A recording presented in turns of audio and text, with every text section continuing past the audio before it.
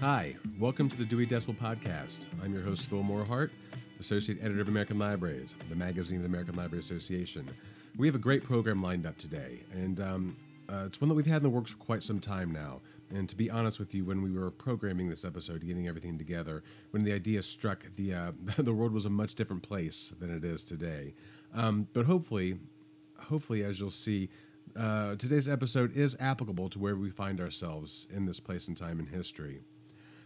A couple of years back, I read a fascinating book by Chris Taylor. He's an editor at Mashable, and it's called How Star Wars Conquered the Universe, the past, present, and future of a multi-billion-dollar franchise. And the book really it's about that. It's this massive book detailing the power and reach of the Star Wars franchise, this multi-billion-dollar entertainment industry that's really changed how we view media, cinema, merchandising, politics, philosophy, and even religion. And it continues to do that, really, with the success of The Force Awakens a couple years back and Rogue One that was just released back in December can attest. Star Wars is still big, and it's not going anywhere at all. And it's a business, yes, but it's also this ubiquitous force with a reach and vitality, excuse me, that far outstretches its monetary worth. This is best exemplified, I think, in the story that Taylor uses to open his book. It's he and his Mashable co-workers, they set out to find a Star Wars virgin, someone who has never in his or her life had any contact with Star Wars whatsoever. They have someone who would have no knowledge of it in any way, shape, or form. Star Wars is a completely foreign concept to this person. And the task proved really much harder than they imagined. Even when they did find someone, he was a 77th World War II vet living on a Navajo Indian reservation. Even when this person did see the film, he recognized aspects of the film. And it was kind of a little side note here. It was a fascinating segment. They had the film subtitled into Navajo for the first time, and they screened it in the reservation. And even when this gentleman saw the film for the first time, he recognized parts of the film, and he knew of it. It was the archetype was recognizable, the hero's journey. Most notably as detailed in the works by Joseph Campbell. It's this Manichaean fight of good versus evil, the struggle and eventual triumph over adversity. That's what really makes Star Wars universal.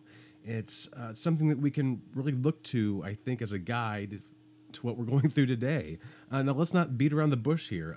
The parallels are obvious. You have a menacing empire led by a brutal thug and his powerful ideologically driven mentor. They threaten to destroy and dominate and subjugate everything and everyone in their path. And they almost get away with it until they're thwarted by a fierce and determined resistance, a rebellion. And it's this message that the good fight prevails, but sometimes it must be a fight, a rebellion for good. That's what we have to remember as we traverse the next couple of years.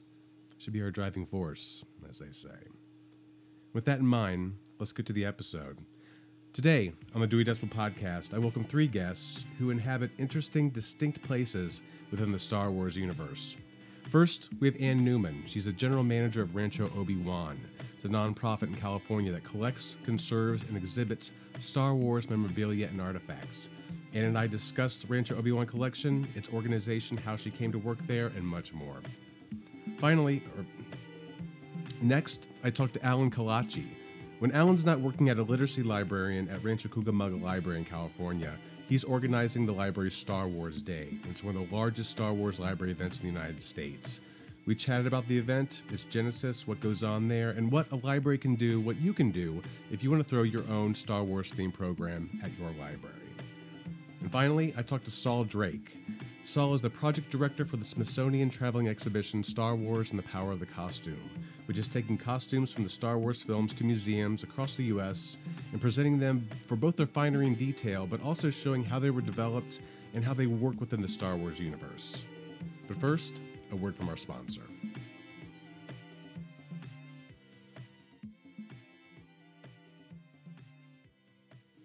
Get in the Star Wars spirit with your favorite intergalactic adventures on posters and bookmarks available from ALA Graphics. From droids and clone troopers to Origami Yoda characters, the ALA store has got you covered. In the words of Yoda, shop you must. You know, I told them that voice wouldn't work. I did it anyways, and it didn't work, but I think you get the point. If you need something Star Wars related for your library, maybe a poster with C-3PO, R2-D2, and BB-8, for instance, there's a great one that ALA's graphics department produced in conjunction with Lucasfilm and Disney, and it would look great on your library wall. So head to the ALA store, pick one up, and many, many other things Star Wars related. That's alastore.ala.org.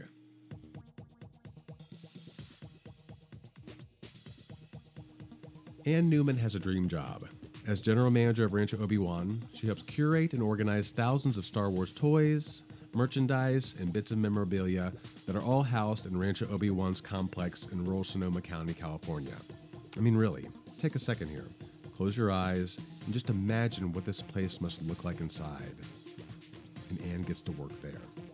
Here's our talk. And as a child of the 70s and the 80s, whose youth and I guess maybe even life, I guess I could say, has probably been influenced greatly by Star Wars and Star Wars memorabilia and Star Wars toys, I have to say that I'm completely jealous and envious of your job. It seems like Thank you. It's like a dream job, for many people, myself included. For our listeners, can you give us a little bit of background about Rancho Obi-Wan and all the things that go on at that place? I can. Let me start with the owner. His name is Steve Sansweet. And Steve was a born collector, just like many of us were. And he collected swizzle sticks and comic books and baseball cards, and he really loved science fiction.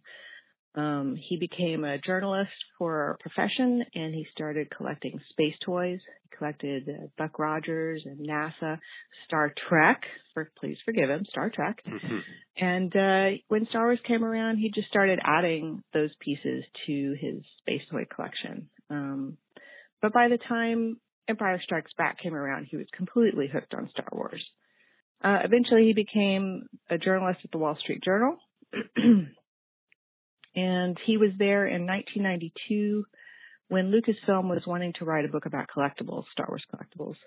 And Steve cold called them and said, hey, if anybody's going to write that book, it should be me. And they said, who are you? That book ended up being the first of 17 books on Star Wars, concept to screen to collectibles, that Steve wrote. And eventually Lucasfilm asked him to come work for them as a guaranteed one-year job, traveling the world, talking about the special editions. Oh, wow. And that was in 1996. That job became a 15-year job.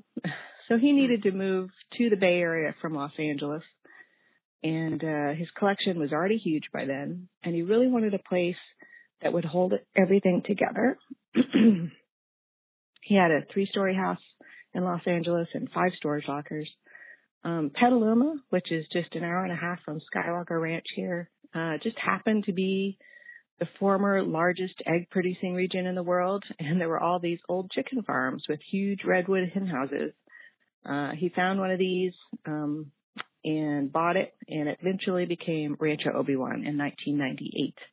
But at that time, he only showed the collection to family and friends. When he retired from Lucasfilm in 2011, we decided we would found a 501c3 nonprofit so that we could share the collection with the world. And our mission is inspiration, and that's how we came to be. We just celebrated our 5-year anniversary as a nonprofit, giving tours about twice a week. Oh, excellent. Now, how did you come to Rancho Obi-Wan? What's your background? I have a master's degree in geography, which seemingly has nothing to do with Star Wars. But as a student, I became trained in database design, and that became my profession. So I've worked in FileMaker, Oracle, MySQL, and I love databases. I really love them. It's been my calling. So when I started collecting in 1999, after episode 1 came out, I naturally created a database for my collection. Mm-hmm. And then I met Steve at 2004 Comic-Con in San Diego, and he was looking for an assistant to catalog his collection. I offered to do it for room and board. I thought it would take 6 months, and I moved here from Texas, which is my home. And that was almost exactly 11 years ago. Oh, wow. Which I guess that time span just goes to show the I guess it reveals the size of the collection. How many pieces are exactly in the Rancho Obi-Wan collection? And I guess besides being part of Steve's collection, do they come from anywhere else? Are you actively accepting submissions and adding new things submissions as new films come out? Mm-hmm. Yes, things are always arriving. We don't know how many pieces are in the collection. I have obviously not finished that catalog. Mm-hmm. We can only estimate. When we were entered into the Guinness Book of World Records in 2014, we had to submit our database. And at that time, the database contained around 92,000 pieces. And I estimated that was probably only 20% complete. So we started saying anywhere between 300,000 and 500,000 pieces. Oh, wow. And keep in mind that doesn't include just toys, which are packaged products that you can buy, but it contains a huge collection of art and fan-made items. It contains newspaper articles, magazines, ephemera that you would normally just throw away, packaging that you would normally throw away from food and cereal and toothpaste and every single thing that ever had Star Wars on it is here. Oh, wow. So we're always adding. Steve is collecting mostly things that he just loves, which is fan art. We love trading cards, food products, anything from Japan. We love stuff from Japan. And people also donate. We get a huge number of donations each year, mostly art and any other thing that people are looking to find a home for. Oh, great. Now, I think one thing might be of particular interest to our listeners, the library world out there, and I think based on your background, I'd really like to kind of pick your brain about this. But how is the collection organized and cataloged? Is it by film? Is it by toy or by piece of artwork? What are the nuts and bolts of that endeavor? I love it when people ask me that. It's rare that people ask me, so I like to talk about it. There are a few different ways we do it. Since we are a museum, we have the collection organized in a way that tells a story for our visitors. So when they first come into the museum, they encounter a hallway with all the original posters from the movie. So, the poster was the first thing that you encountered as a fan back in 1977. So those are there. So it kind of takes you back when you see these posters. And then you go into the library. The books were some of the first things that you could get as a collector. Our library is huge, and it contains books from all over the world. And we have a room specifically for ephemera. We have binders with trading cards and postcards and magazine articles and drawers full of papers. And then we have a room full of poster files. We have about 3,000 to 4,000 different posters in the poster files. Then they come down into the main museum, and we have organized it just with all of our favorite things. So they're not particularly grouped by kind.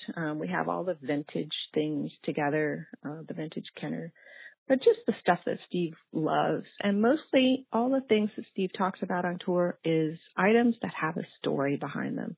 So stories about how he got them, or stories how they were made, stories how they connect to the movies or fandom. But behind the scenes, we have a 3,500 square foot warehouse where we are actively sorting the collection so I could finish that catalog. And we sort them by manufacturer, the licensee. Mm-hmm. Okay. Now, you mentioned that this is Rancho Obi-Wan is a museum, so it is open to the public. Is there a from my research and browsing of your site, and there is like an educational component to your mission. Can you discuss that a little bit? Yes, we give free tours to school groups. So if your junior high has a field trip coordinator, they're mostly local schools. They can bring a group of about 15 kids here. And Steve gives a brief tour to them, and we talk about things that the teacher wants us to talk about. Mostly it's inspiring topics, but sometimes we talk about technology and movie making, creativity, art. We really like to be able to tell kids that if you love Star Wars and you're really passionate about Star Wars, but perhaps you are not skilled as a movie maker and you want to be involved, just take the skill that you have and find a niche for it in the Star Wars universe, like I did. I'm a database programmer. You would never think that a database programmer could be involved in Star Wars so heavily, but I am.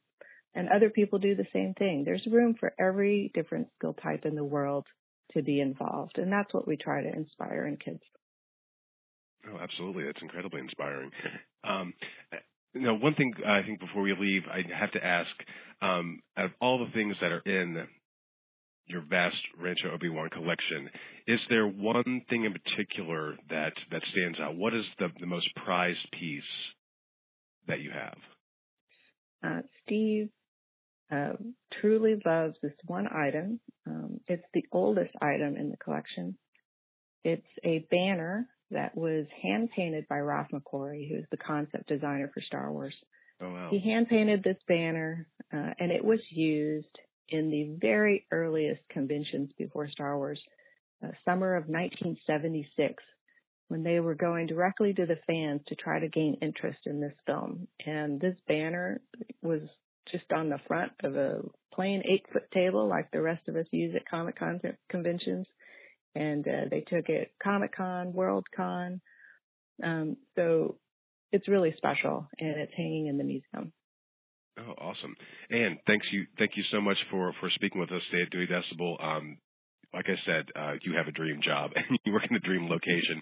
So I hope any of our listeners, if you have a chance, definitely visit Rancho Obi-Wan, and it sounds like it'd be kind of a life-changing moment. And thank you so much. Definitely. You should come visit, and you can get all the information on how to do so at ranchoobiwan.org.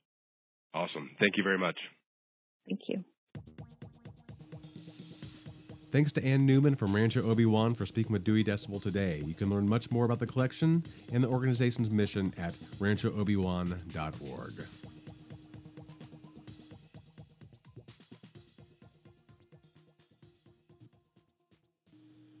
Library programming is a popular way to motivate and engage patrons. In an ALA Publishing e-learning solutions upcoming workshop, Hosting Your Own Comic-Con, the ultimate all-ages program, you'll learn the ins and outs of hosting your own Comic-Con. Library programming experts and presenters Katie Lamantia and Emily Vinci will provide you with tips that will work for an array of budgets and library spaces. You'll learn exactly what a Comic-Con is, how it involves more than just comics and graphic novels, and why pop culture is relevant and reaches across demographics and ages to re-energize library programming. You'll leave this workshop with the tools to plan a Comic-Con tailored to your library. This 90-minute workshop takes place Thursday, March 23rd at 2:30 p.m. Eastern. That's Eastern time, people. Now, to learn more about this and to register for the workshop, visit alastore.ala.org/comiccon. That's COMICCON.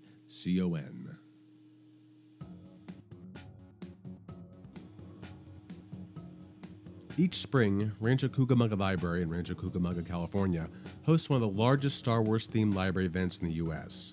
Simply called Star Wars Day, the event draws thousands of people who gather to celebrate the films and their legacy. Alan Kalachi, a literacy librarian at Rancho Cucamonga, started the event 10 years ago with little more than an idea and some determination. And sometimes that's all the spark that it takes. Let's learn more. Alan, thanks so much for talking to Dewey Decibel today. Let's talk a little bit about Star Wars Day at Rancho Cucamonga Library. It's one of the largest Star Wars-themed events in the library, being held at the library in the U.S. Tell me a bit more about that. How did it start?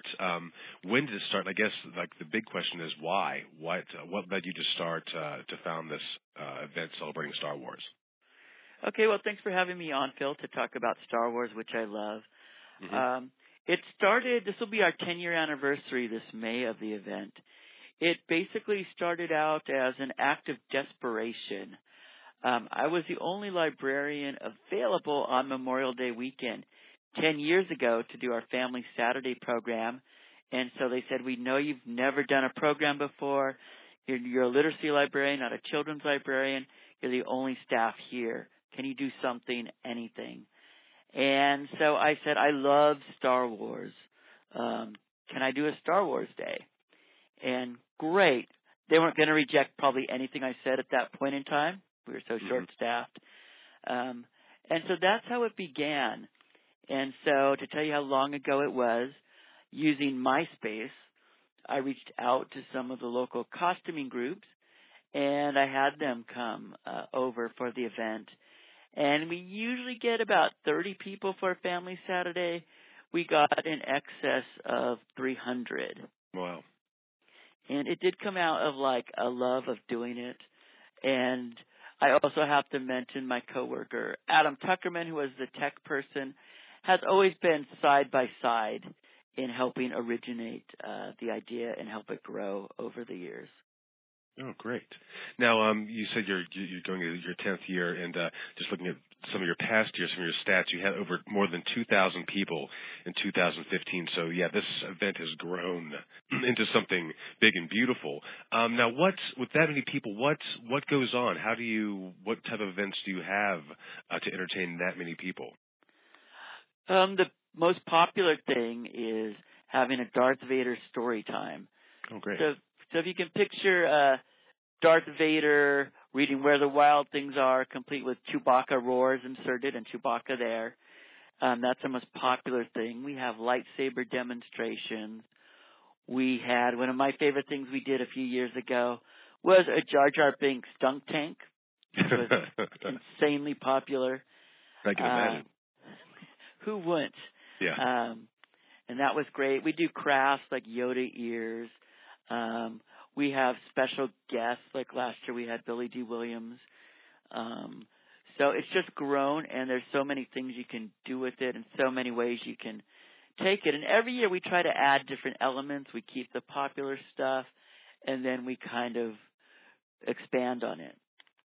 Oh, great. Now, with that many people, where, I'm assuming you're not holding it at the library itself, where are you holding the Star Wars Day events? Yeah, our very first year we tried to hold it in the library, and our story theater could not hold 300 people. Mm-hmm. And the craft we had, which were lightsaber balloons, were not good for inside of a library environment, as the kids were playing with them, balloons were popping. It was insane. Mm-hmm.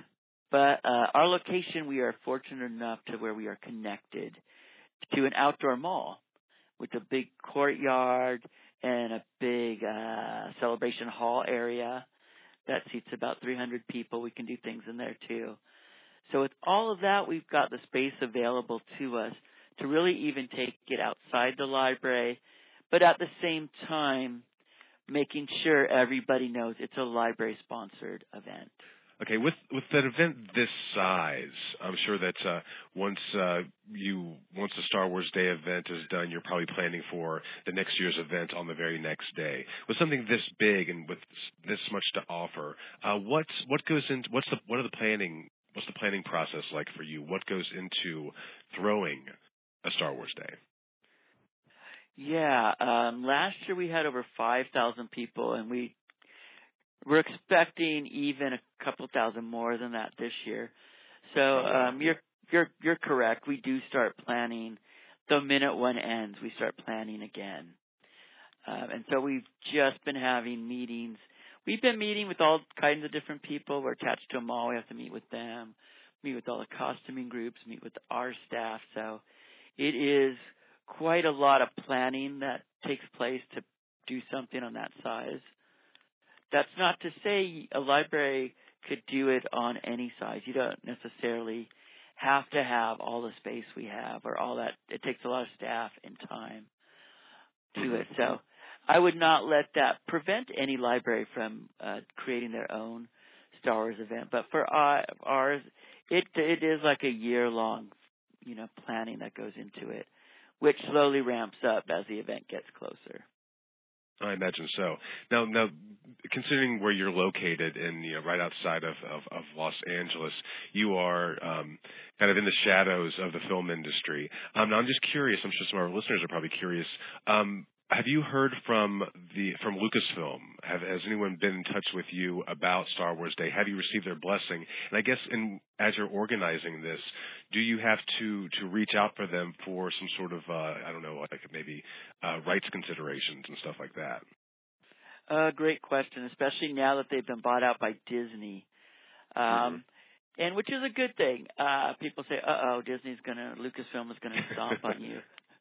But the thing to know, and this is also for libraries on a budget, all the costuming groups have the blessing of Lucasfilm and Disney, but they can only do it for charity events. They can go to libraries and hospitals. But if you have a stormtrooper group or whatever trying to charge you, that is not a legitimate group. So they're very supportive of the library because basically we're supporting all the Star Wars books and graphic novels. I'm sure every library in the country probably has a Star Wars section.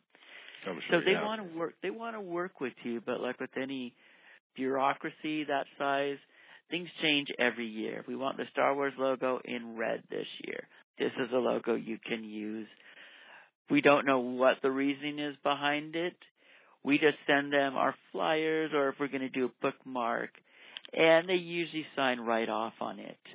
And I believe if you go to the Lucasfilm website, they even have the person who's in charge of those kind of outreach relations, or go to the 501st website. That can work with libraries. 501st is a costuming group. They do tons of these events. They know the procedures, and they will work closely with you. And they will do most of that heavy lifting. Yeah, it seems like, if anything, by contacting Lucasfilm, not only are you staying safe to make sure you're doing it all right, but also I think when a library is talking to their patrons, they can say, "Hey, we got Lucasfilm's blessing on this. This is an official Star Wars event." So if anything, it's good all around to contact them. Yeah, and the other good thing to make it to where you want to guarantee that rubber stamp.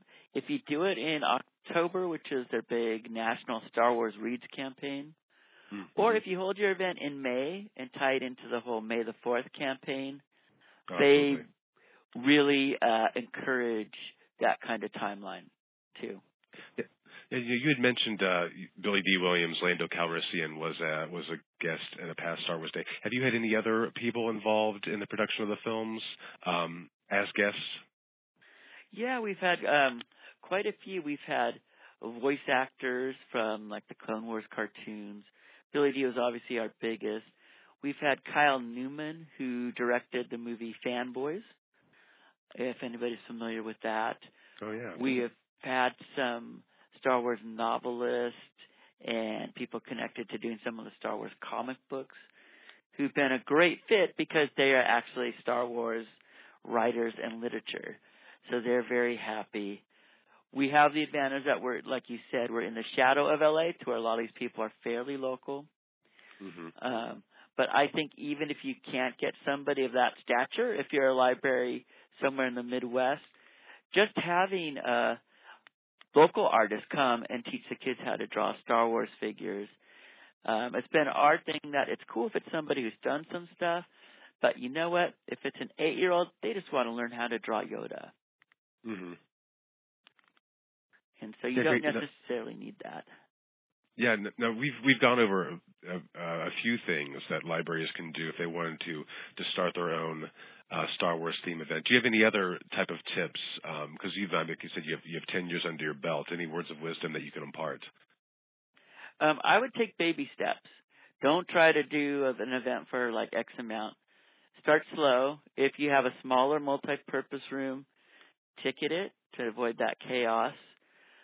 Even if you're doing a smaller version for like 100 people per se, start a little bit early. And I think with any program, Star Wars or otherwise, I think if you have people on staff that are big Star Wars fans, by all means, use that passion and energy that they have.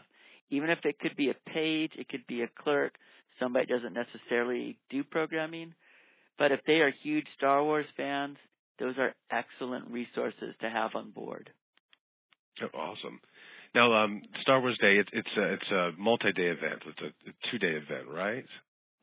Yeah, we've done some that are weekends, and we've done some that are just like one day. This year we're going to do it over the course of one day, but it's going to go probably into the evening. So it'll be like a 10 to 12-hour event. Yeah, and that's Memorial Day weekend, right, coming up? Yeah, Saturday, May 27th. We're going to go from like 11 to 6 will be the library portion. And then there'll be probably some nighttime activities that go to probably after 8 o'clock. Oh, awesome. And what's the URL for our listeners if they wanted to check out or get some more information about your Star Wars Day event? Okay, let me get that for you real quick. The exact URL. Now, it's cityofrc,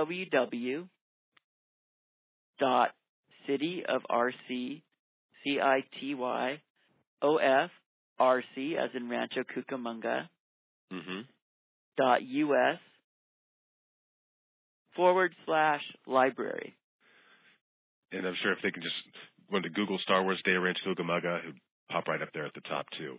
Right, that Alan, might be the easier route. It might be the easier way.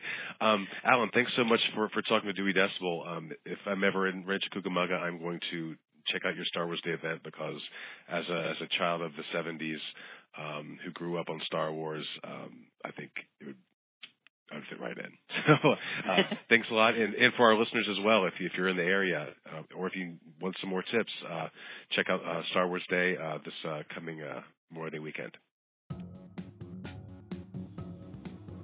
Thanks again to Alan Kalachi from Rancho Cucamonga Library. Hit those URLs Alan threw at us in the end for some more information on Star Wars Day coming up this Memorial Day weekend. 50-plus fandom programs, planning festivals and events for tweens, teens, and adults. What is this? I know you're intrigued by this title already, I can tell. This is a book coming up in June from ALA Editions, and it's full of ready-to-go programs and events that will help public libraries give their fans who are passionate about genres, characters, games, and book series, will give them plenty of reasons to return to the library again and again. Now, fandom programming can require planning across departments, with tie-ins to collections and community partnerships and targeted marketing. But the fun content cooked up by the three authors in this guide, and that's Amy Alessio, Katie Lamantia, and Emily Vinci, they really make it easy to stay organized every step of the way, with their events broken down into components that streamline planning and facilitate coordination.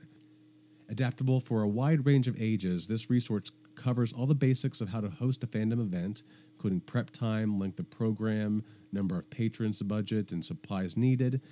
They suggest an age range, whether it's tweens, teens, millennials, and older adults, for all the programs, and they also offer ways to tailor it to different groups. They present imaginative and engaging programming such as 50 Shades of Hot Books, old school video games, women in comics, creating steampunk outfits, superhero school, and many more. And I've heard that there might be some Star Wars stuff in this. They also provide ideas for perennial fan favorites like Harry Potter, horror stories, and sports. And they also give tips on how to stay current with what's popular and ways to incorporate these popular activities like cosplay, trivia, and movieoki into the program. Filled with projects and ideas that can be used with a variety of fandoms and interests, this programming book will ensure both quick planning and great turnout. And again, this 50-plus fandom programs, planning festivals and events for tweens, teens, and adults by Amy Alessio, Katie Lamantia, and Emily Vinci. And you can find that at the ALA store. That's alastore.ala.org in June of 2017.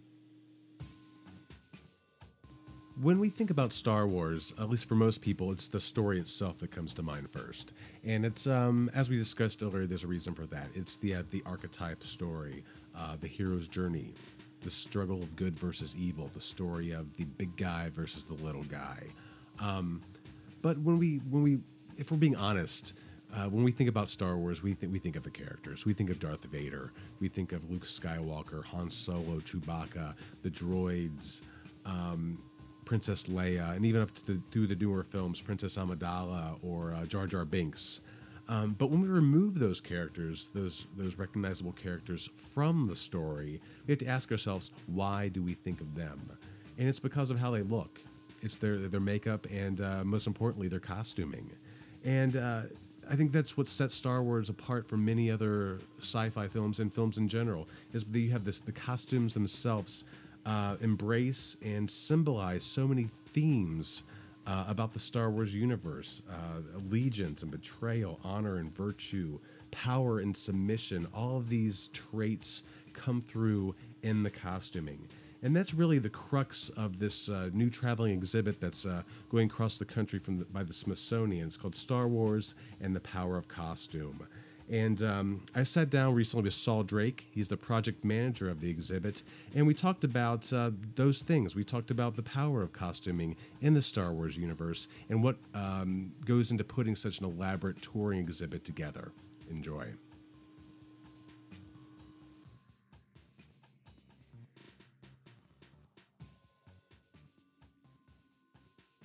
Saul, thanks so much for calling the Dewey Decibel podcast. Now, you are the project director for Star Wars and the Power of Costume, and just from doing my research and looking at everything of your online presence, everything for this exhibition, it's absolutely fascinating because I think of more than any other film series, probably in the history of cinema. There's no other series that the costuming is as iconic as the story itself. You can look at any of these costumes and you know the film immediately, and you can almost know what film you're in, what portion of the story you're in.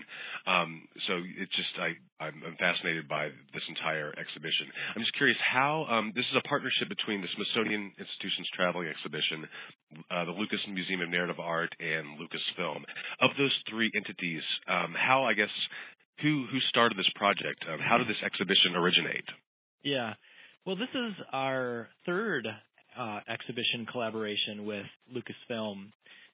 Early on in the, late 1990s, early 2000s, we did a show called Star Wars and the Magic of Myth.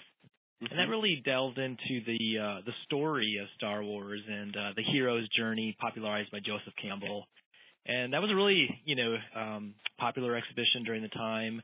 And we felt that the collaboration was so good, hey, let's do another. And the next one was The Art of the Starfighter. And so we had a full-scale model of a Star Wars starfighter along with other associated material. And then now comes Star Wars and the Power of Costume. So we definitely had a long working relationship and one that's quite fruitful. We're very interested, the Smithsonian, we're very interested in the impact that just the ideas, obviously the costumes, the characters, all this iconic stuff that is surrounding Star Wars. We're very interested in telling that story. It's a part of Americana that I think touches so many lives, not only here in the United States, but also worldwide. Yeah, absolutely. I noticed that the exhibition, it's divided into 9 chapters. Correct. Can you talk about that a little bit, because it's it kind of it goes to the Star Wars story, but also the details and how the costumes are created, because there's more than 60 or so pieces in the exhibit. Can you talk a bit about how they're presented? Sure. Well, with this particular exhibition, we really wanted to key in on the artistic process. How does an idea become reality? And we didn't necessarily want to pay specific attention to the actual characters. Now, that's really hard to do for a franchise like Star Wars. But we wanted to, as I said before, talk about and sort of uncover, dig deeper into the backstory of how does an idea become reality. And so talking about those multitude of individuals, craftsmen, craftspeople, artists, costumers, George Lucas himself, what are his influences when he's talking to these graphic artists about his ideas about what this particular out-of-this-world character should look like.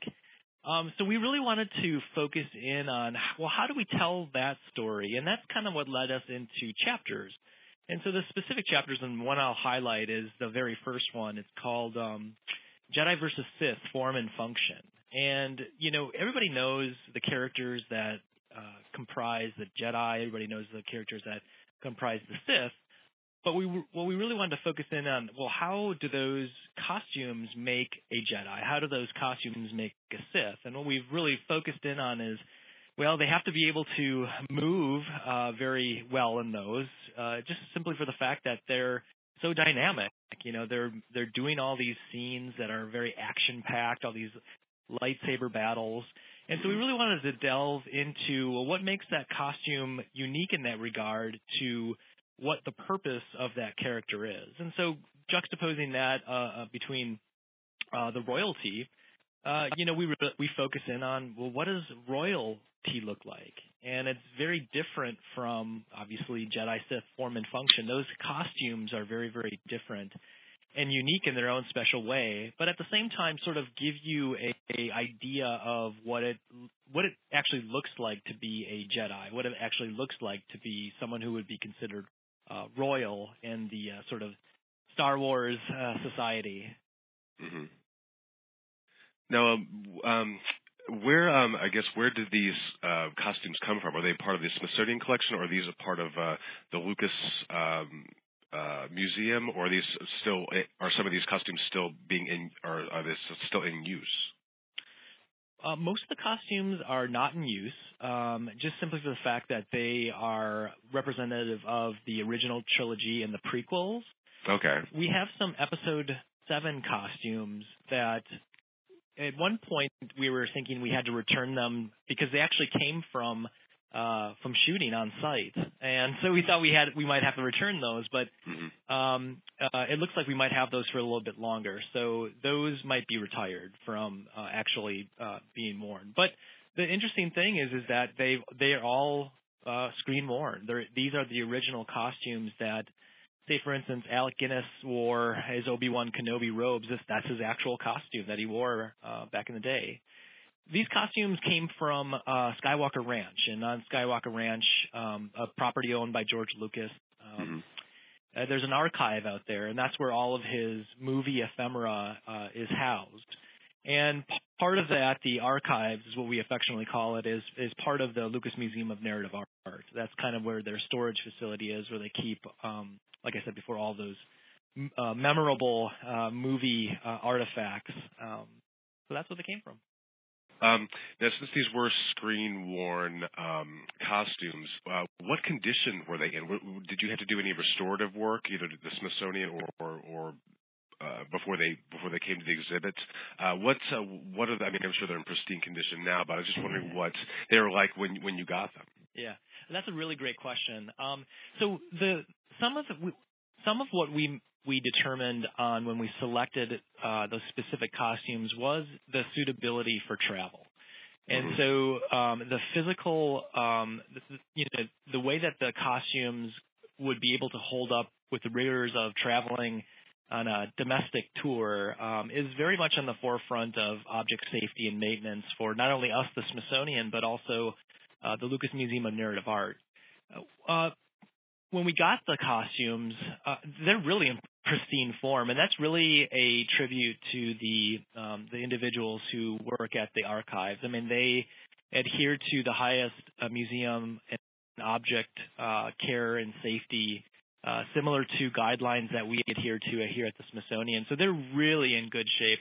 Some of these costumes, basically some of the early ones, and I'll go back to Alec McGuinness, his Obi-Wan Kenobi costume.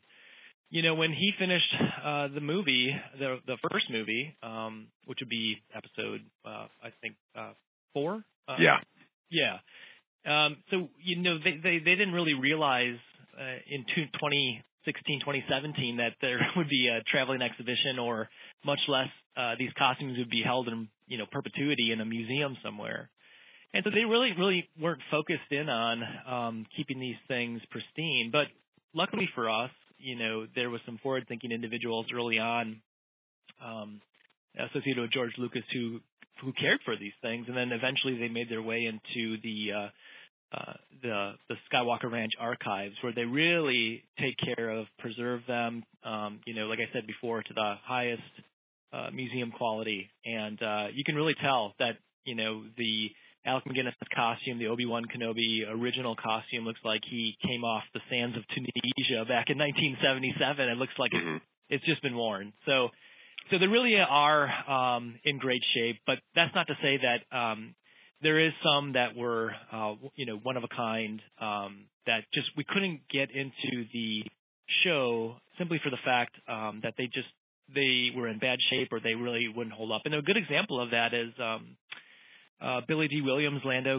Calrissian costume. We really wanted to have that in the show. It's a beautiful costume, but it's one of a kind, and unfortunately, it wasn't in the best shape to be able to, to handle the rigors of travel from city to city throughout our tour. Oh, that's too bad. One thing I know. I have a great tidbit of that story. When this is referred to me by the archives employees when they got in that costume. This is Lando Calrissian costume. They're obviously checking it over for any wear and tear, doing a condition report. And what they found in one of the pockets was some lozenges that Billy D. Williams would suck on to keep his voice active between takes. So that's kind of a fun little tidbit with that costume when they actually got it into the archives. A little bit of Billy D. Williams trivia there. Oh, nice. One thing I've been curious about, it really struck me when I saw Rogue One last month when it came out. If you look at the costuming from Rogue One, and I guess the production design of the film itself, it looks a little, I don't want to use the word dated, but you can see some continuity between Rogue One and the first, I guess it would be Episode 4. Or Star Wars film. It does have like a bit of a 70s look to it, like the costuming, the continuity lines up. Did you, I don't know if there's something you can speak to, did you notice that as you were putting the exhibition together, did any of the costuming, were they reflective of the era in which they were filmed? Oh, absolutely. Just particularly the bulk of the costumes that we have, obviously from the classics and some of the prequels, you can definitely tell there's a huge difference between those two. And there's not a lot of, I guess in the movies, there's not a lot of continuity, but what I would say is that you can definitely tell there's, in the costumes, there's differences that you could tell whether or not it was the technology at the time or just simply a reflection of the costuming budget. So a good example, and I'll give an example of both the classics and the prequels, is William Prowse Darth Vader costume, this iconic costume. If you remember, there's a chest piece on that costume. Yeah. And, in the movies, it looks like this high tech sort of apparatus. But when we looked a little bit closer, and we could tell that all it is a painted piece of wood. You can tell by looking at, you can see the wood marks, and it's very primitive looking almost. But like I said, when it's on screen, it looks like this high tech piece of equipment. And so that's again kind of a reflection maybe of the budget during that time period. They really were trying to scrimp and save, and just try to do make a costume with what they could. And so juxtapose that with, some of the prequel costumes, and one in particular is some of Padme Amidala's, Natalie Portman's royalty costumes. Oh, absolutely. I mean, they are, and this really doesn't show up on screen either. I mean, some of these costumes show up for like 30 seconds, but when you get to see them up close, it's just, some of them are one of a kind. I mean, pieces of art, the attention to detail is unparalleled. The attention, the craftsmanship, the quality, I mean, it's really amazing. And so that's kind of the fun of our show, is that we have these costumes, these one-of-a-kind costumes, so very close to the visitor, so they can look at these details and really appreciate what goes into them and how they were constructed. And again, with the prequels, I think that's kind of a reflection of the budget during that time period. I'm sure the budget for costumes was much larger than it was for the classics, but each in their own right, I think, are very iconic and just really fun to take a look at and see what's going on with them. Absolutely. Now, I noticed that you have an entire chapter devoted to the droids. Can you talk about that a bit? How does that the droids and the droid design, how does that work into the overall costuming exhibition? Sure. Well, they're costumes. Anthony Daniels. I guess that's right. Yeah, I guess there is a person inside of there. Anthony Daniels, you forget that. He is the only person to be featured in every one of the Star Wars movies, and including the most recent one. Obviously, you can't see his face. He is C-3PO, but there's a man in there. Yeah.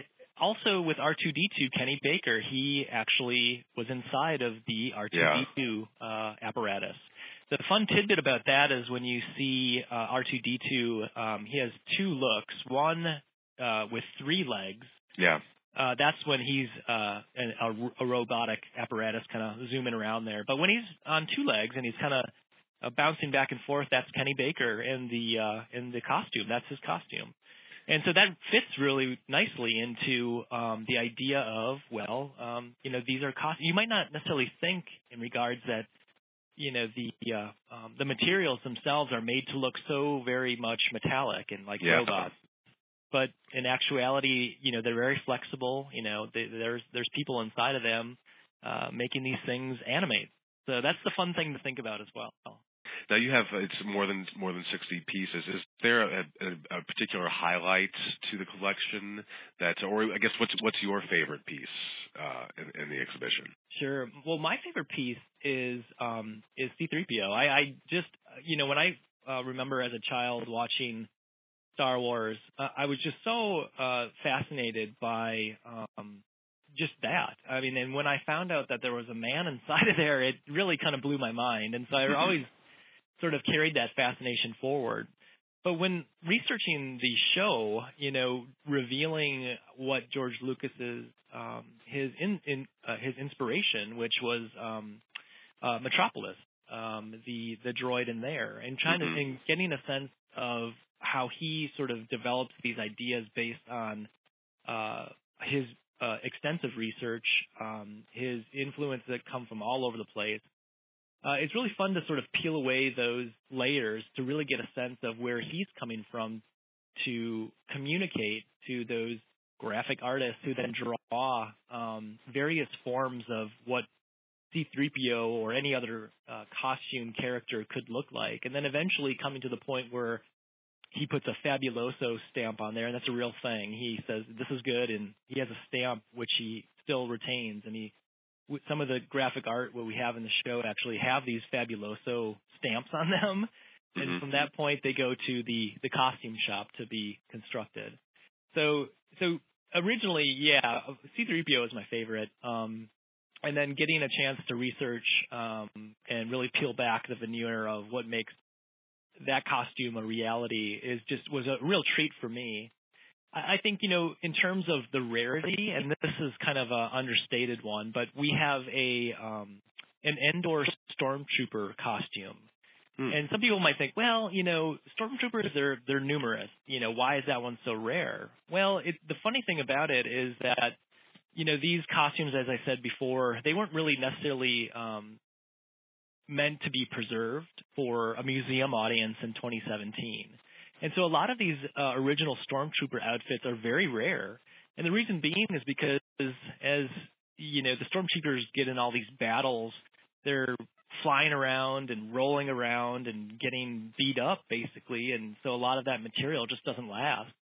And so this one is very rare. And you can really tell the wear and tear that the actor who is inside the costume went through. There's scrapes and nicks and cracks, pieces that are potentially missing. It's really beat up, and it's really fun to sort of think about how much wear and tear these actors actually go through to, create these scenes. And now we have this one really rare costume to show, that action bit. Oh, awesome! Now, if our listeners wanted to see Star Wars and the Power of Costume, where can they find the exhibit right now? It's actually at the Denver Museum of Art, the Denver Art Museum, I should say. And it's going to be there till April.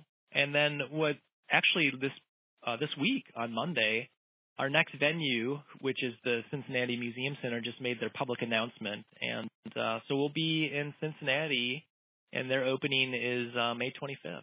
Oh, awesome! The museum center is in a beautiful the old Union Terminal downtown Cincinnati. Yeah, we're really excited. Excited to go there. It's a beautiful spot. So yeah, if any of our listeners, if you're in Denver or in Cincinnati, please definitely check this out. Saul, it was great talking to you today. Thanks so much for calling in and talking to Dewey Decibel about Star Wars. Oh, absolutely. It was my pleasure. Thanks. Many thanks to Saul Drake from the Smithsonian. And that's, once again, Star Wars and the Power of Costume. And you can catch that coming up in Cincinnati, Ohio, and museums across the country. Don't miss it.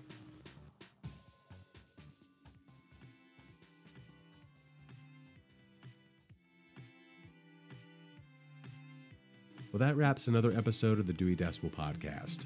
I'd like to thank our guests, and most important, I'd like to thank you.